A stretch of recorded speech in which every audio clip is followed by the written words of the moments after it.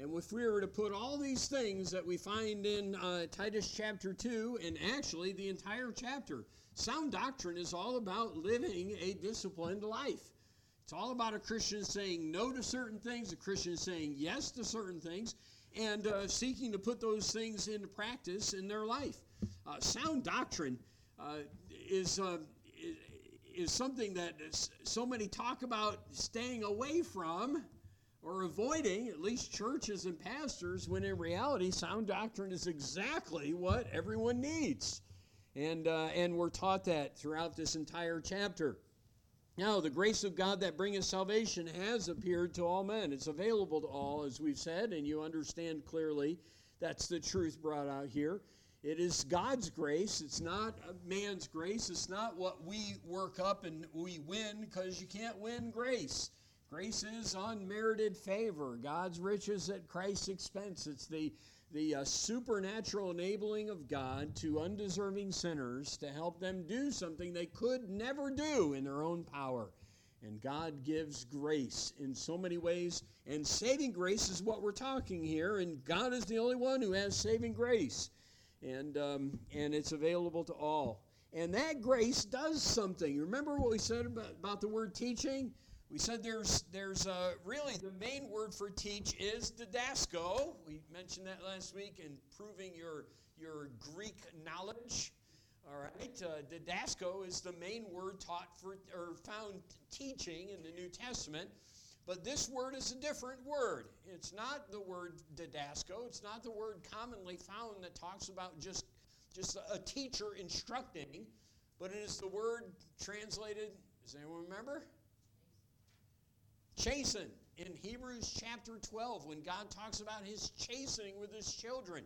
And so we learn, and this is interesting because I've never actually had that brought out before, but as I was looking at the passage, it was interesting to see that the grace of God really does, in a sense, spank us. It just tells us, hey, look, your life should be different. You need to discipline your life, and it chastens you in that direction. And so it begs us this evening to ask this question: do you really appreciate grace?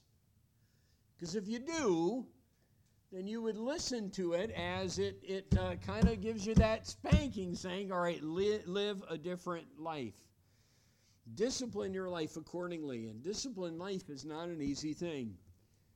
In fact, I think we're going to see that actually a point made that tells us that truth in this very passage.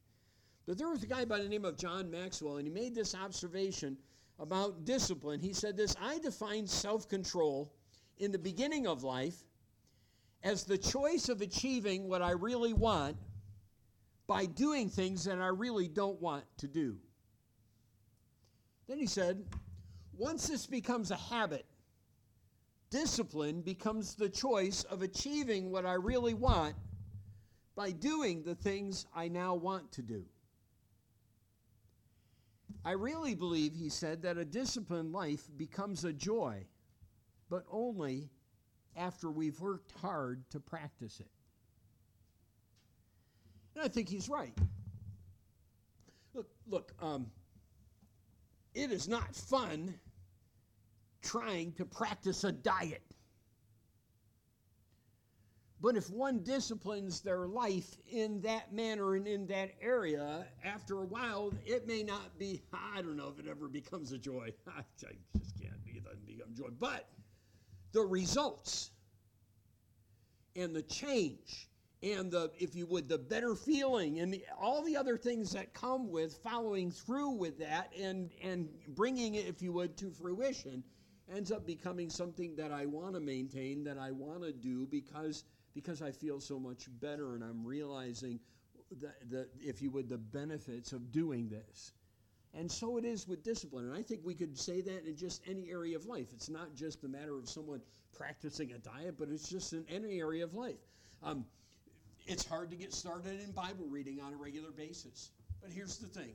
When you take the time and you really do it, and when you put forth the effort, at first it may be a drudgery, and it may even be something like, oh man, I really don't have time for this, but or I'm really tired and I don't really want to get up early, but I'm going to do it. And when I do it, not only do I find there's a blessing in doing that, but then over time it gets to a place where it isn't a drudgery anymore. It's just something that I learned to do. I've disciplined my life. And quite frankly, that's the whole Christian life. And if we wanted to describe this entire passage, that's what it is. It's the disciplined life. The grace of God spanks us and says, discipline yourself. Actually, I guess it disciplines us. And it causes us or encourages us. And that's where we're at, teaching us. So first of all, the grace of God teaches us some negative things. And we already talked about those things, the ungodliness and worldly lust. Recipients are taught to deny or to loathe these things, as we're seeking to follow with alliteration. Then recipients are taught, we find in this passage, to live. So we're to deny ungodliness and worldly lust. But how are we supposed to live? So give me the list. And I didn't even give you room to put it down on your outline. But I think you can put those things in. How are we to live? Soberly. Righteously. Very good. And godly. Justly in this present world, all right? So, and godly in this present world. Thank you very much. You had it right, all right? Recipients are taught to live. Putting these three things together, one author wrote these words: the positive side of the Christian character, soberly, that is with self-restraint in relation to oneself. Righteously or justly in relation to our neighbor. Godly or piously in relation to God. And with a love and a reverence toward God. So the grace of God teaches that in relation to my own life, I practice self-control or temperance so that it affects my life, it affects the life of those around me, and it affects my relationship with God. And I thought that's a great way to describe these things. Live soberly, righteously, and justly. Let's talk about these things briefly. We're to live soberly. And some would say, well, that's free from drink. But, we've already been told that. Elder-aged men were told to be sober. Aged women were told not to be given to much wine. So this word sober it carries the idea of that serious mind. John Wesley said this about the word sober. He said, sobriety in the scripture sense is the whole temper of a man. It's not just a single virtue in him. It comprehends all that is opposite to the drowsiness of sin, the folly of ignorance, and the unholiness of disorderly passions. Sobriety is no less than all the powers of the soul, consistently and constantly awake, duly governed by heavenly prudence, and entirely conformable to holy affections. And that's what God desires. Righteously. This word means just, doing what's right by people, doing what's right before God. Evaluate our actions. All right, is this right? Real simple, is this right? Is this good? Is this best? There is right and wrong. And we really do live in a day where people are just, I don't want to discuss right and wrong anymore. And you can't discuss right and wrong. Well, that's just your opinion. Really, that's almost the mentality of people, even in Christian circles. Well, that's just your opinion. That's your interpretation. That's another way we put it in Christianity. That's your interpretation. And my question always is, if someone asks me, if someone makes that statement, well, that's your interpretation. I say, what's your interpretation? Well, it's different than yours. Well, that's obvious. Because you wouldn't say it was my interpretation. All right, so what is your interpretation? And here's what my interpretation is based on. See, there is a right way to interpret Scripture. There is a right way to understand Scripture. So I want to come to a right understanding. So tell me what your interpretation is. If your interpretation is right, then let's follow it. But I've been told that as a pastor numerous times. And quite frankly, most often people, it's just, they don't even want to discuss it. But look, there is right and wrong. And a Christian is to live righteously. So if we're to live righteously, we got to ask the question, is this right? And we have to be able to answer that question from an authority. That's why when people say, well, it really doesn't make a difference what we do. It doesn't matter the music you use. It doesn't matter the places you go. It doesn't matter the things you do, as long as you love God. And here's the thing. If we're supposed to live righteously in this present world, then there has to be a way to discern what's right. And as a Christian, I'm to prove what is acceptable unto the Lord. Romans chapter 12 says that we may prove what is good and acceptable and perfect will of God. There's right, there's wrong, and as a Christian, that's what I'm supposed to discern. And then I'm supposed to discipline myself to live righteously in this present world. And boy, I could go off on that subject for a long time, so we're not going to go there any longer. But then we're supposed to live godly in this present world. With living life in a way that God would be pleased with me. And that means there are times where I'm going to have to make people very unhappy with me. I would have, there would be numerous people that would vehemently and if you would, maybe even forcefully say, you are wrong, by saying a man is a man and a woman is a woman. Being godly demands that I say that. Whether someone likes it or not, whether it's popular or not. It says, well, you know, our family goes to the church. We've always gone to the church. We've always been Catholics. That's the one I hear more than anything. We've always been Catholics. Well, look, just because you've always been Catholics doesn't mean it's right. And if you never heard the gospel in the Catholic Church and you've come to faith in Jesus Christ, what are you still there for? So there comes a time where you say, look, my family may not like it. I'm sorry, I really am. I don't like to be at odds with my family, but there's a time when I got to do this because I need to live godly and I've got to please him. And he has to be first. By the way, this even comes into play. Someone may say, I would do anything to save my marriage. Well, some men then will, or some ladies even, would forsake Bible truth in order to keep their marriage together. Well, look, you're not supposed to do anything to keep your marriage together. There are times when you have to say, I've got to please God. And if pleasing God means that my husband leaves me or my wife leaves me because I've decided to please God, so be it. In fact, Paul even dealt with that subject in 1 Corinthians chapter 7. Because, see, I'm supposed to live godly in this present world. And I love that last phrase in this verse because what Paul does is he removes any arguments that, well, look, we just live in a different day, people. We just live in a day where it's hard to live for the Lord. And you know, we just need to get along with everyone. And Paul says, look, in this present world, whatever present world you happen to be in, what present world do you happen to be in? I'm in my own little world. Okay, maybe you are. If you're in your own little world, then live godly in it. No, the point that he makes is that we can and we must. And there is, and it also points out the fact that there is godly in this present world. There is a way to live godly, and I need to know what that is. It goes back to this point. I've got to prove all things. And you say, you're harping on that. And yes, I am, because it points to the fact that there is right and wrong in every day and in every age. Things change. Look, dress changes. We don't dress like they did in Jesus' day. If you were dressed like this in Jesus' day, they'd all be looking at you. And you'd be looking at men wearing robes, and you'd be looking at them strange. Because, see, there is different dress. There's different music. The music isn't like it was in that day. Okay, but there's godly music. There's godly dress in this present world. And we've got to find what that is. And do it. Does that make sense?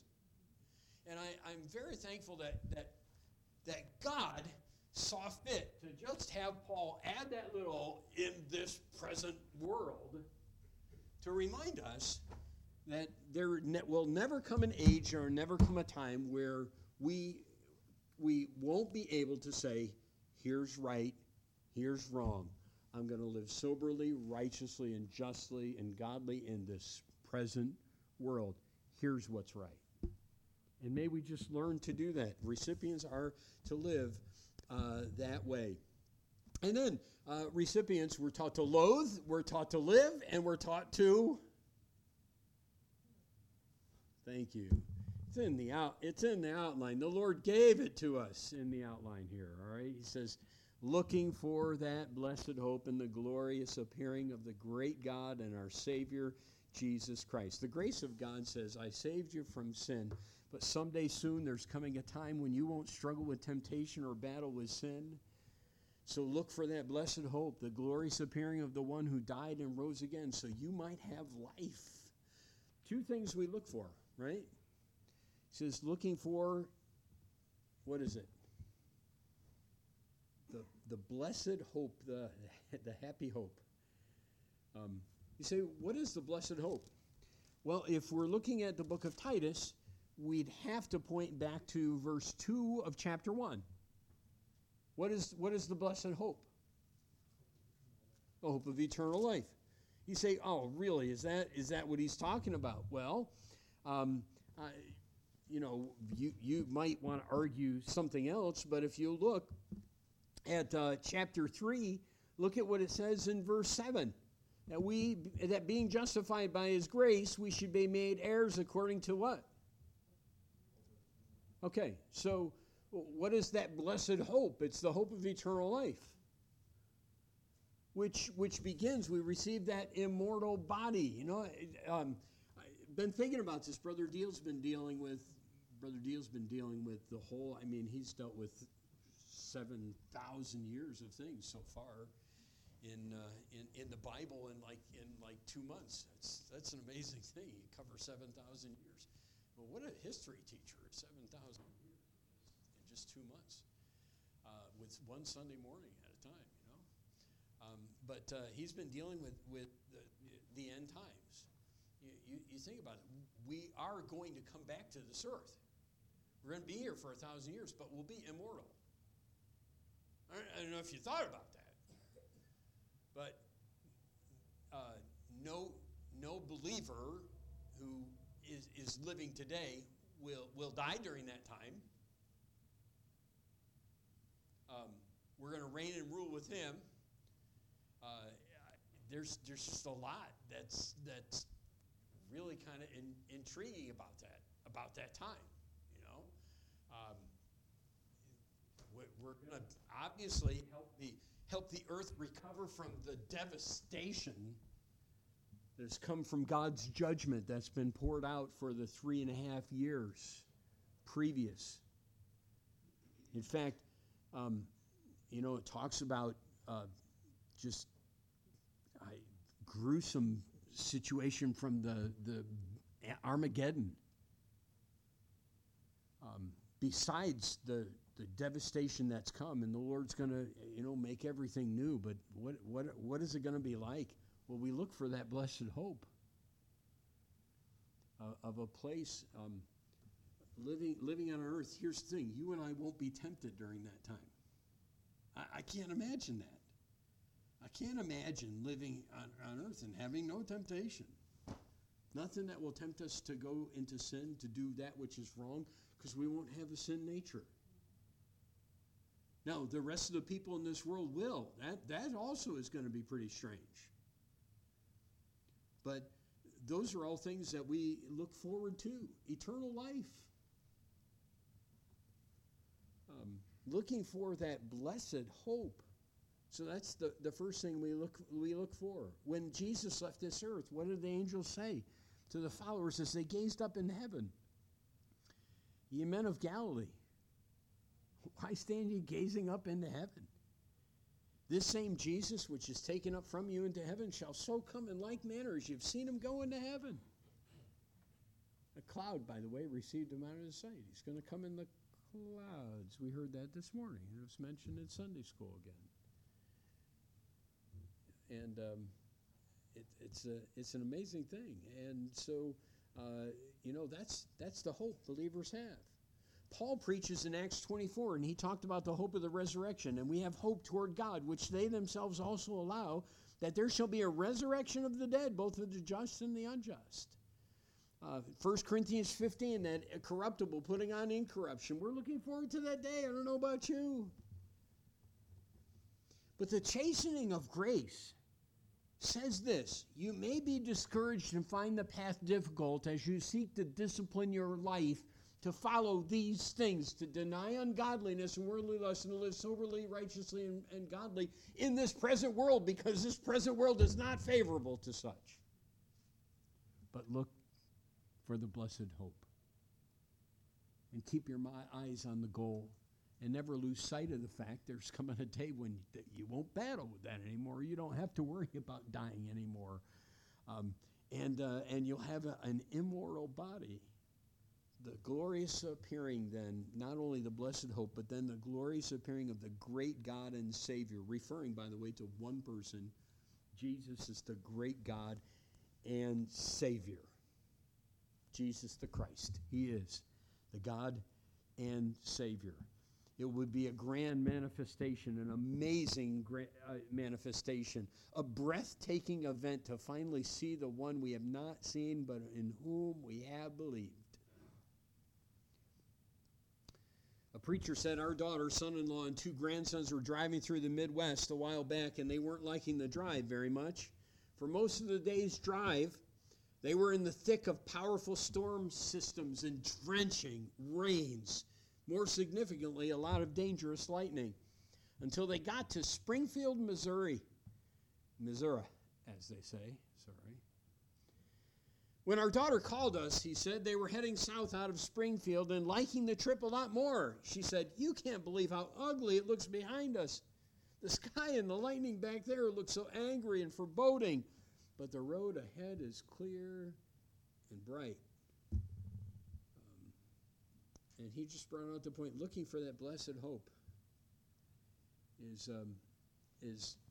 seeing the lightning and the thunder and the storm, and seeing the bright day, the light at the end of the tunnel. Sometimes in the struggle to live for God, one can get captivated, he said, by the doom and gloom of the present, and that's when we need to look up.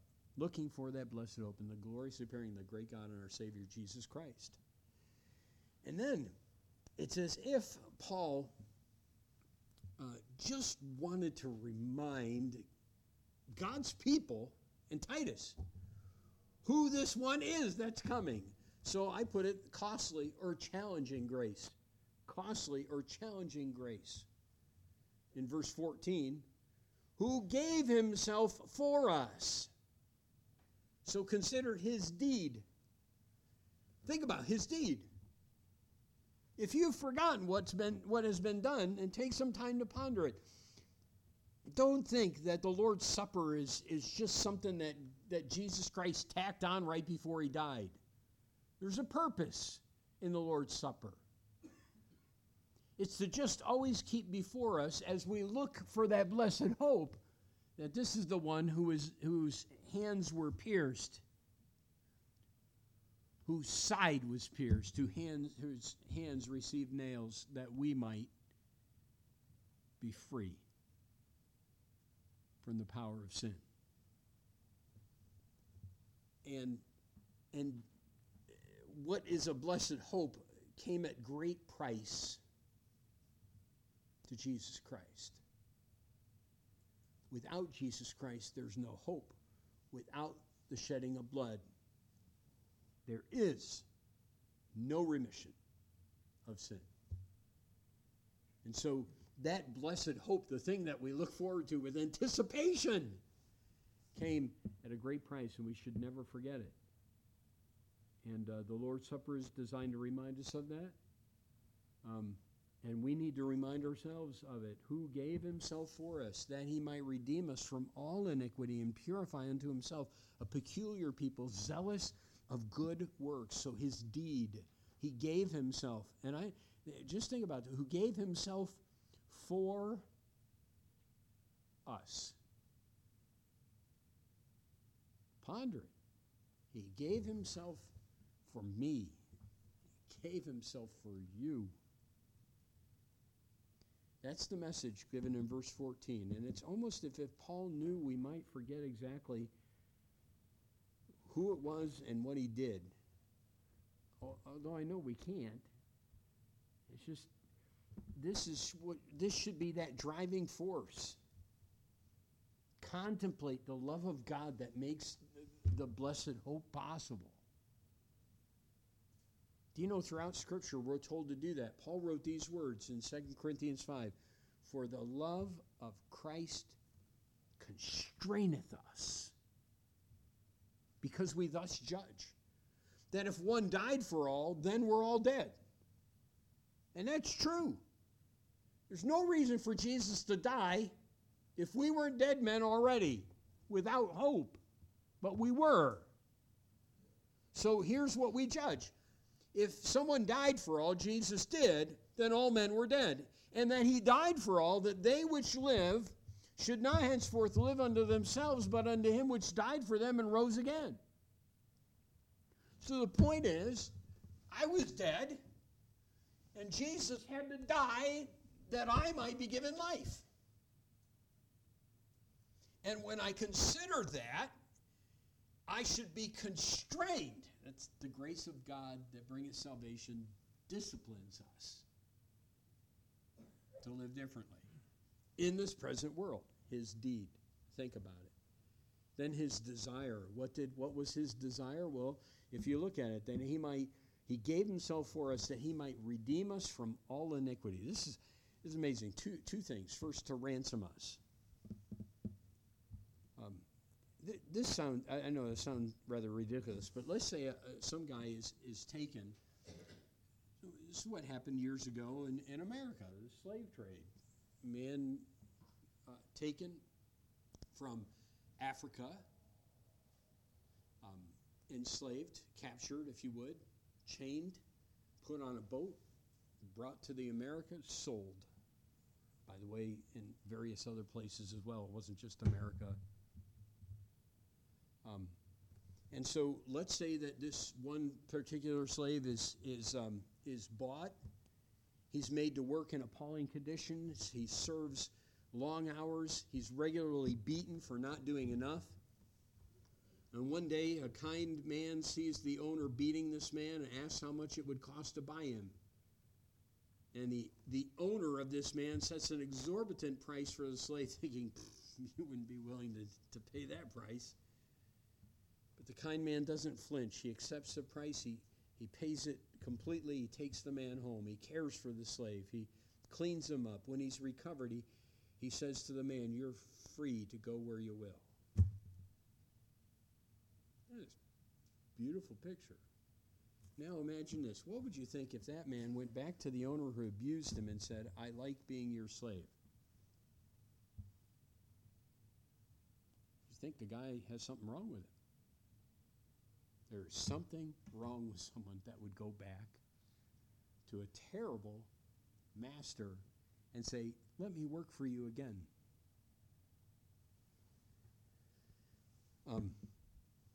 And rightfully so, you'd think there's something wrong. Why? Because he was bought and he was freed from that man. He goes back to serve him. Just doesn't make sense. Christ didn't save you to send you back to the slave market of sin. That slave market of sin beat you for years, made you miserable.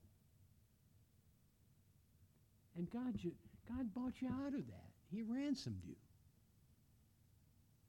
So look, don't go back to it. That's the message. That's what he did. That's why he did it. According to this passage, he wanted to redeem us from all iniquity.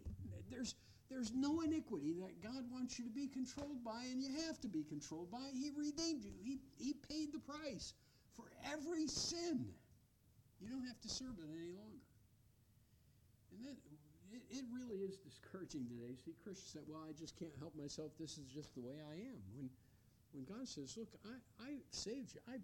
I paid the price for every one of your sins. You don't have to live controlled by him any longer. You don't have to ransom us. And then notice, to purify him unto himself, to redeem us from all iniquity, and to purify unto himself a peculiar people. The word cleanse, or purify, means to cleanse. So his desire was to ransom and then to cleanse. He died to purify to himself a holy people. People who not only are holy, but people who have a zeal for holiness and doing that which is good. And that's what he came to do, zealous of good works. And we should have a zeal for good works, shouldn't we? I mean, he redeemed us. He bought us to purify us. So we should be zealous for this. This should be something that really drives us. And I know there's times in my life that I'm just not sure that's true, and it needs to be. It's something as a Christian that I should take very seriously. This is what Jesus did for me, and this is why he did it. So then I should have some enthusiasm about living a godly life and disciplining myself according to this plan that he gives us. Now, here's what happens, and I got to tell you, this is the truth. Most of the time when we preach this passage, we basically end at verse 14. Because it's like, this is a great place to stop. But Paul gives us verse 15. And it's not something to be ignored. And it actually explains what a pastor is supposed to do. So, although your outline has ended, because I was going to do what preachers do. When I came back and read, I said, why are we not addressing verse 15? So he says, these things speak and exhort and rebuke with all authority. Let no man despise thee. Let's just take a couple minutes if we can. See, you thought you were getting out early. Sorry. You lose. Sometimes in preaching, great truths found in Scripture, we focus on the main thrust of the teaching and we avoid insignificant words or phrases, sometimes even verses. And I think verse 15 is one of those verses where we have just been fed so wonderfully truth that is challenging that we come to verse 15 and say, let's just go on to chapter 3. And that shouldn't be done. Verse 15 is an attack-on verse that has little importance. Paul pauses at this juncture of sound doctrine to help Titus see that he has a great responsibility as a pastor. And he helps, by the way, all pastors see that a pastor has a solemn duty. And he helps Christians see that they have a solemn duty. And they need to understand what the pastor is supposed to do. Paul said to Timothy in 2 Timothy 4, 1 and 2, I charge thee before God and the Lord Jesus Christ, who shall judge the quick and the dead at his appearing in his kingdom. Preach the word. Be instant, in season, out of season. Reprove, rebuke, exhort with all long-suffering and doctrine. Now, some of those admonitions are actually found here in verse 15. This young preacher was obligated to teach these things. He was commanded to teach them. He was told to do it with authority. And that's an important point. You know, it truly is. I marvel that I hear preachers say, well, we don't preach doctrine anymore. Doctrine's dry and boring. Well, that is just an absolute denial of what he was just taught. And then the reiteration in verse 15. Look, speak these things, exhort these things, rebuke with all authority. This is something we need to hear. And the point of verse 15 is it's not going to be popular. The time will come, Paul told Timothy, when people have itching ears. The point seems to be, well, there's a couple different understandings of it, but the point seems to be they want to hear pleasing things. They don't want to hear truth. And truth is we've been at that stage for a long time, but it seems like we're at a crisis place in the church today. People just don't want to hear this kind of stuff. I don't want people telling me to live my life differently. I don't want people telling me that I'm not supposed to drink. I don't want people telling me, I want to practice social drinking, so that's your interpretation of Scripture. I don't want people to tell me these things. I understand. Paul understood that. That's why he told Titus, you speak these things, you exhort these things, you rebuke these things with all authority. This is an important thing. Consider with me the pastor's responsibility. Solemnly obligated. You're alligatored.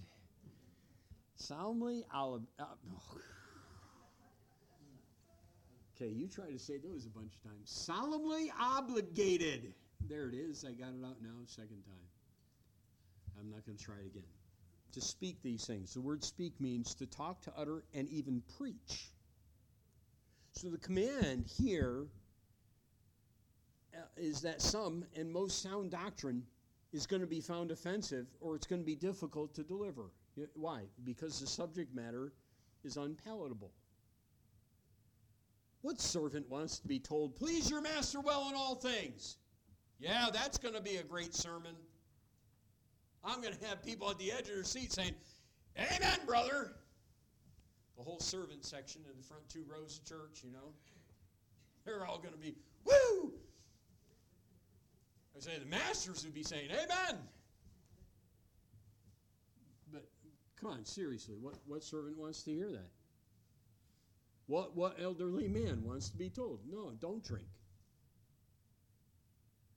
And be serious-minded, man. Be a voice of reason in the church. Don't fly off the handle. And people don't want to hear these things. And get this, they haven't wanted to hear them for 2,000 years. So don't think, this is not just our day.